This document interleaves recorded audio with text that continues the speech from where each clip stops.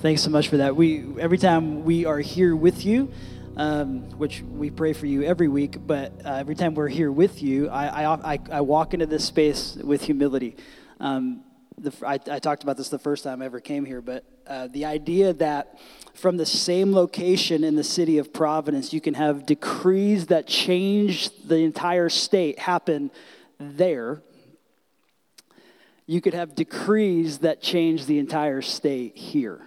And from the same space, you have decrees that can change lives. And so the invitation is, which one do we trust today? Which one do we trust the most?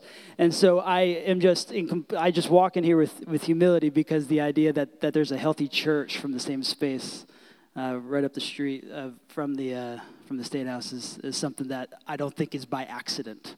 And so I just bless you in that, and as we walk together there. So cool to be here with you. Yeah, Andrew and I have known each other for a few years. The first time he ever spoke at my church, I mispronounced his name. So that tells you how awesome that was. That was awkward. Like, let me tell you about my new friend, Andrew Mook. And he had to correct me from the floor, which is awesome. That's an awesome color in the midst of leading your community. It's really fun. So, hey, we're going to be in Genesis 2 today. So if you have Bibles or you kind of listen along, that's where we're going to be. I have a few encouragements for you when it comes to community. But did you know there's 5 million species, over 5 million species on the planet Earth today? That's kind of where they're at. Like, somebody counted. Praise the Lord for that, right? My word. 5 million, but you can pretty much break them into two major categories. You can categorize them by social species or by anti-social species. At the core of a social species is this idea that they have to live beyond themselves. And so humans are what is known as a social species. I bet that blessed you this morning, right? I just didn't know that, right? We're a social species. We create things, right? We live outside of ourselves, and we create cultures, we create organizations, we create communities. This is what we do. It's baked into who we are, hardwired into our biology, is this idea that we need to be with other people. It's like not a decision you get to make. Right? Everyone's like, I'm an introvert. No, thanks. They're like, no, that's just not, like, biology doesn't work that way. I'm sorry to say. But there's this idea that we can see something like this, and the school of fish is actually an example of this. It looks like it has a life of its own, right? But all of those are little individuals, and what's happening in this moment is all these little fish, They are trying to do one thing. It's governing this entire community. One thing, which is don't get eaten. Pretty simple, right? Little dude on the side wants to get inside because they know the shark can't get them there. But here's the thing. Here's what neuroscientists are they're understanding here. That the longer you are on the outside of this school, the longer that you experience something called social isolation, or which is the long way of saying loneliness. We tracking so far this morning. Loneliness is actually an experience that you have, that it's a signal, just like food and water, and just like hunger and thirst. Loneliness is like an example of what's going on. It's saying you are in need of something. So if you're hungry, you get food. If you're thirsty, you get water. If you're lonely, you get relationships. It's actually a part of how your brain is structured. It's a part of how your brain is wired. When you get this pulse, you begin to say, all right, I need to reach out in a relationship. The problem that's happening today is that what we're doing is, instead of reaching out to another human, we're reaching out to social media, and it's kind of giving us a fake sense of this community. It's not the healing type of relationship that you need. So here's the deal. When you experience this isolation, you begin to experience something called social preservation. This is what happens. You become less empathetic. Your brain is literally unable to experience life through somebody else's shoes. You become more like hypersensitive, meaning like you begin to see the problems even though there are no problems, right? Have you ever like someone walked up to you and be like, hey, how's it going? Hey, like you kind of freaked out about it? Yeah, like all the time, right? Be like, no, leave me alone, man. I'm just trying to get my coffee, sit in the back row. No offense to people in the back row. You become hypersensitive. If you want to see a problem, you'll see it. And maybe this could be healing for you in some of your relationships, maybe in your marriage. Like sometimes when you experience loneliness, it's a lot easier to say, hey, I'm mad at you versus, hey, I'm lonely. Right? Then you're prone to health issues. This is what's crazy about this. The longer you experience this social isolation, the more that you'll begin to experience something called micro awakenings, meaning that you won't sleep well, because your brain is constantly on the lookout for threats. You'll experience higher stress hormones. So cortisol and adrenaline will be pumped through your body because your body is saying to you, we just need to not get eaten by sharks. You'll begin to look for problems that aren't there. Your relationships will break down. You'll begin to understand that, man, we are struggling with just overarching relational problems. Other health issues, literally, like when you experience this, you're going to begin to have a higher blood pressure. Your cholesterol will rise. It's like all based off not anything physical. Like it's not off like the 3 slices of pizza that I ate last night, praise the Lord. But it's off the relationships that you do not have. This is what's funny. The researchers are saying this, that all of us are 40% more likely to experience some sort of this phenomenon within the next year. This is meaning that none of our relationships are structured to last the year. Isn't that crazy? Like we have seasonal friends, seasonal relationships based off things that we do, that we're interested in. The other thing is that we're just, this is also causing, or it's actually linked to 45% of early deaths in senior citizens. This whole phenomenon. And then this is my favorite part. You go through all this. This is like terrible news, isn't it? Like it's not fun. This is like awkward. This is an awkward way to start a sermon, way too long. But you hear all of that, and we know all of this, and then you read this verse in Genesis chapter 2. If you put that on screen. It is not good for man to be alone. And everyone goes, oh, right?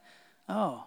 And you begin to understand, okay, yeah, it's not good for man to be alone. And science actually colors in what Jesus has been talking about since he created the world. But let's read the context together. Genesis 2, chapter 15. It says this, the Lord placed the man in the Garden of Eden to tend and watch over it, but the Lord God warned him, you may freely eat of the fruit of every tree in the garden except the tree of knowledge of good and evil. If you eat its fruit, you are sure to die. Then God said, it is not good for man to be alone. I will make a helper who is just right for him. So the Lord God formed from the ground all the wild animals and all the birds of the sky. He brought them to the man to see what he could call them, and the man chose a name for each one. He gave names to all the livestock, all the birds of the sky, all the wild animals, but still there was no helper just right for him. So the Lord God caused man to fall into a deep sleep. And while the man slept, the Lord God took out one of the man's ribs and closed up the opening. Then the Lord God made a woman from the rib, and he brought her to the man. At last the man exclaimed, this is bone of my bone, flesh of my flesh. She'll be called woman because she was taken from man. This explains why a man leaves his father and mother and is joined to his wife, and the two are united into one. Now the man and his wife were both naked, and they felt no shame. What does God create for Adam here more than just the first love song? He creates community for Adam, right? It's not good for man to be, I'm going to create community. Here's what happened. Here's where Paul takes this in Ephesians chapter 5. This is mind-blowing. If you put that next verse on the screen there, he says this, therefore a man shall leave his father and mother and hold fast to his wife, and the two shall become one flesh. He's quoting this verse in Genesis 2. This mystery is profound, and I'm saying that it refers to Christ and the church. Paul takes this verse and says, okay, here's marriage and all this fun community relationships thing. What you're actually experiencing is your pulse for the body of Christ? Are we tracking so far? And if not, you can listen to the podcast later and go slowly. This is mind-blowing to me. Baked within you is a pulse put there by God with somebody.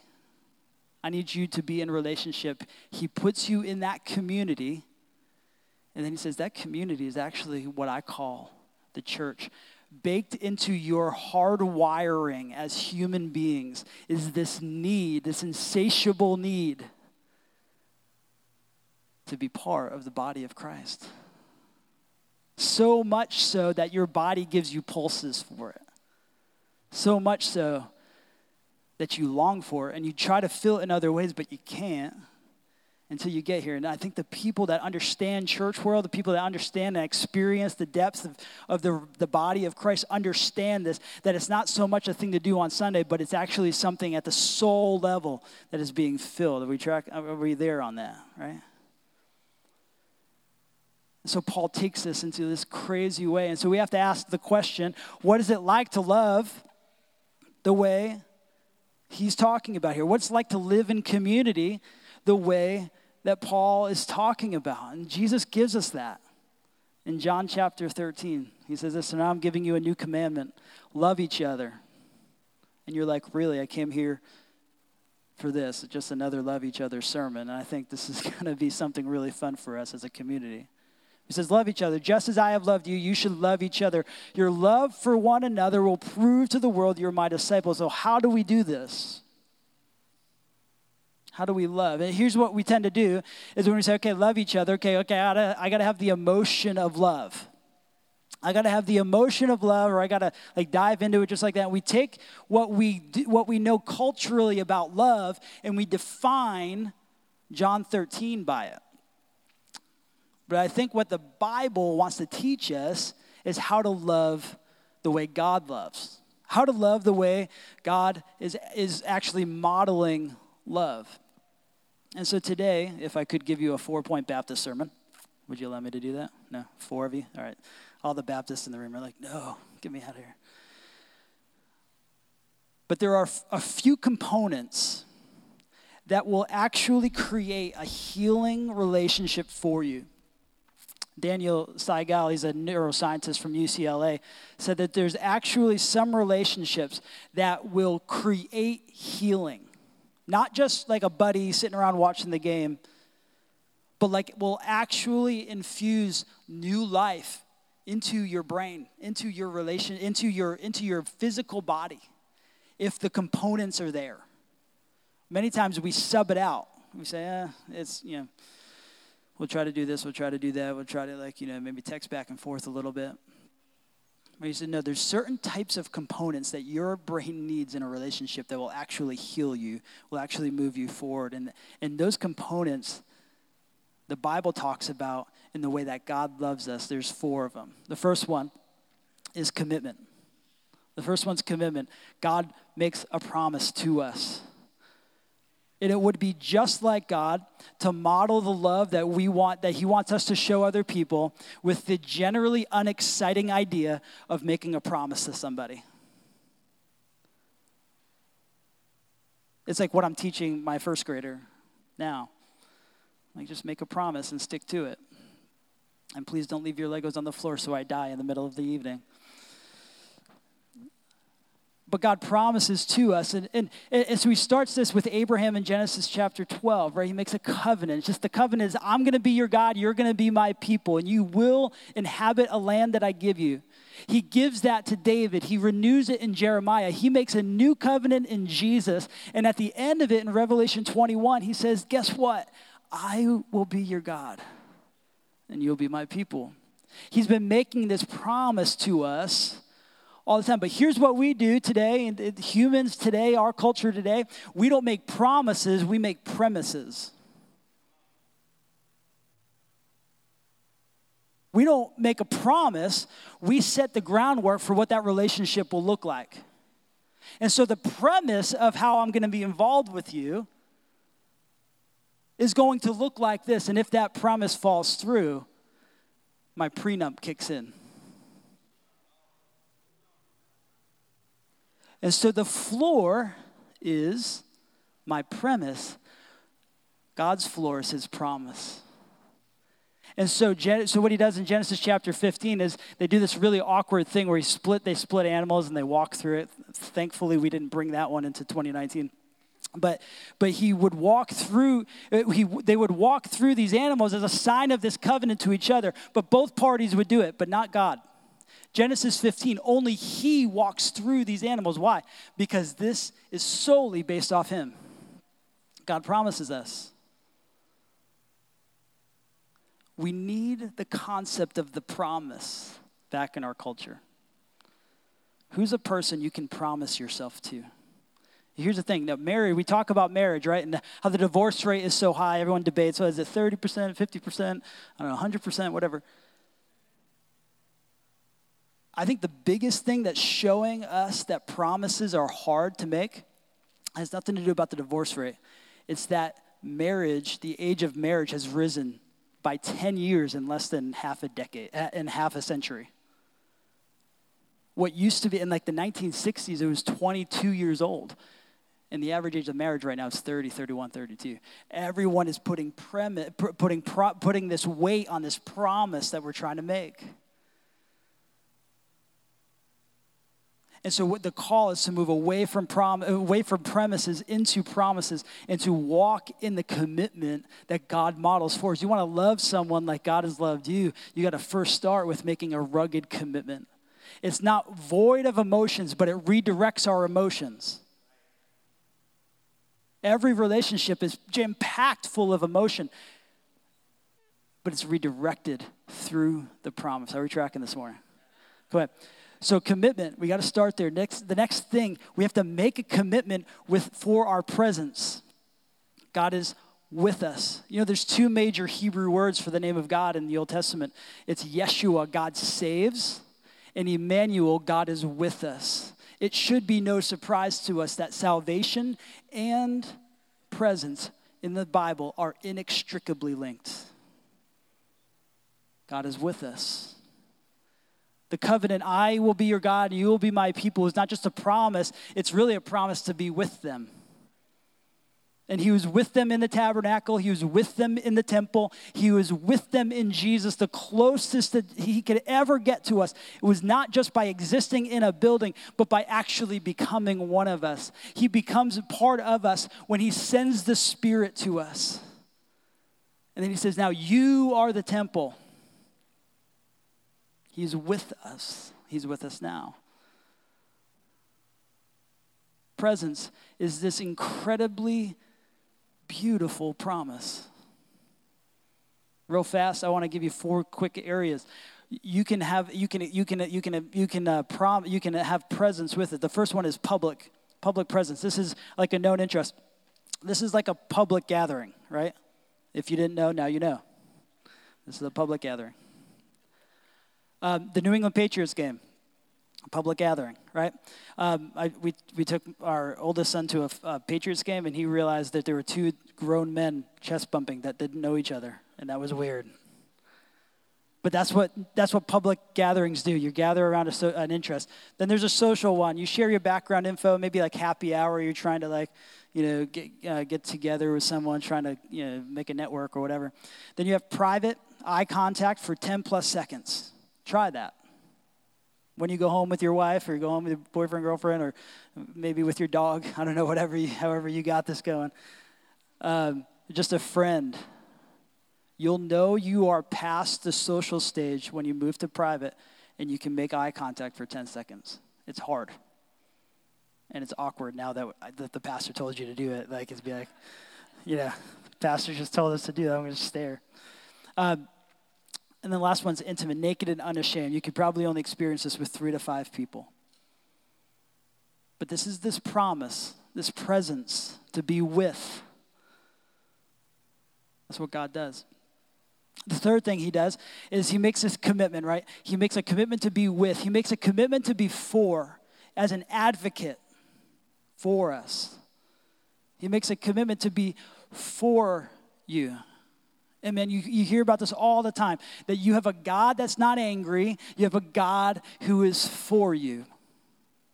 Many times we see him as this big angry guy in the sky, this angry guy that's separated from us. No. He is like a dad wanting you to come be with him. And he did a lot of things for you. Romans 8 will really lay this out. But just look at Romans 8 real quick. Who will then condemn us? No one, for Christ Jesus died for us, was raised to life for us. He is sitting in the place of honor at God's right hand, pleading for us. Romans 8. If you read most of that text, if you want a reminder of all that God is for you, go through that text and just underline 4. It's over and over and over again. He's for you. God wants to be with you, but he's your advocate.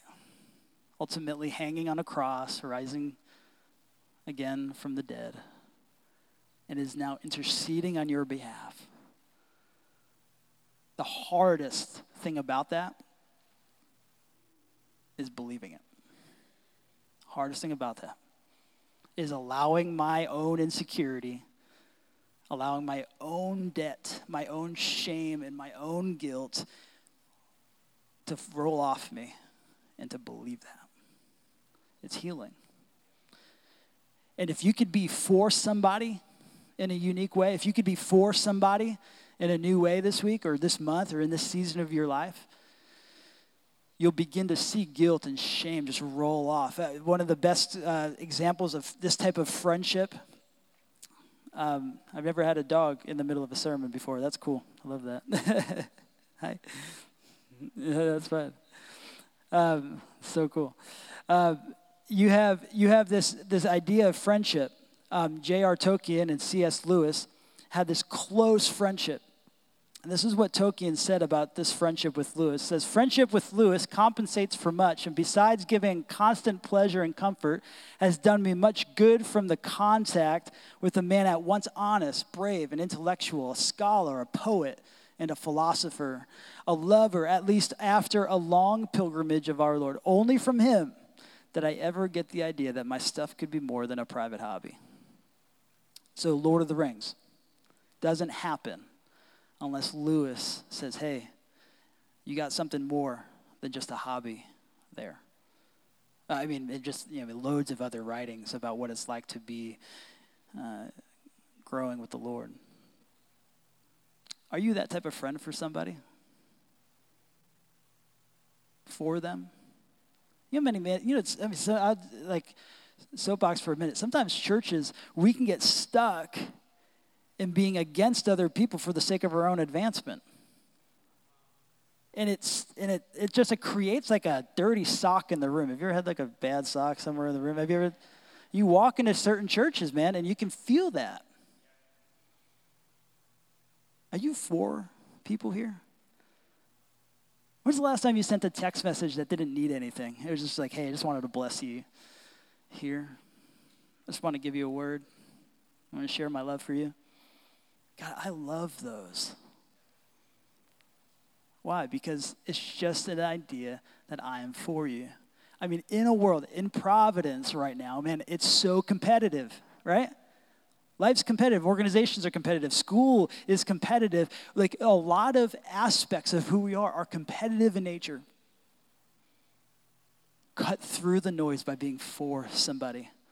Take your cynicism, check it at the door. Allow Jesus to heal you a bit. And just be for someone. So he says, I want you to make a commitment. Commit to being with people, commit to being for people, because here's what happens is you begin to experience transformation. God changes us. It's unto the kingdom that you begin to see this type of thing takes place. When you're in this type of a relationship that's a promise to you, not a premise, a promise to you, and they give you their presence and they give you their advocacy, you will be changed by that. And they will as well. This is the vision of God's love for us. He made a commitment to you. He is with you. He is for you. And he's changing you to become more like him.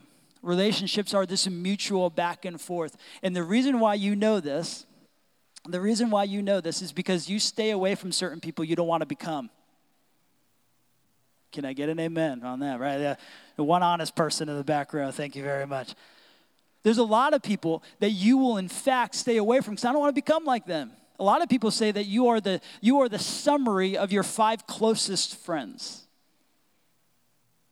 Why? Because being in a relationship will always affect who you are. But here's the deal. God, rich in mercy, full of grace. He commits to you. He is with you. He is for you because he wants you to live a life that he created and intended for you to live. And so that's the commitment today. That's the invitation today. Community is not just a relationship you need to fill some time. Baked within your biology, hardwired into your soul is this need to be around the people that God has created so that you can ultimately see the forness and the witness and the advocacy, the presence, the commitment that God has given to you, and that you can be the same for other people. Are we together this morning? The vision that God has given, I want you to love people like I have loved you. So this week, commit your presence, commit your advocacy, and be changed by the kingdom. Father, this morning, we as a community come before you and we ask you to change us because our culture is not aligned with this type of vision. And so God, we submit to the invitation today as you being Lord over our life, you being the one that shapes us, changes us. God, I pray today that you help us make a commitment, a rugged commitment to be with and to be for and to be changed by each other. God, heal us with this so that when we feel the next pulse of loneliness, the next pulse of being our individual selves, the next pulse of making a premise with each other, God, I pray that you convict us and move us into community. God, help us make promises that are eternal. And it's in your name we pray.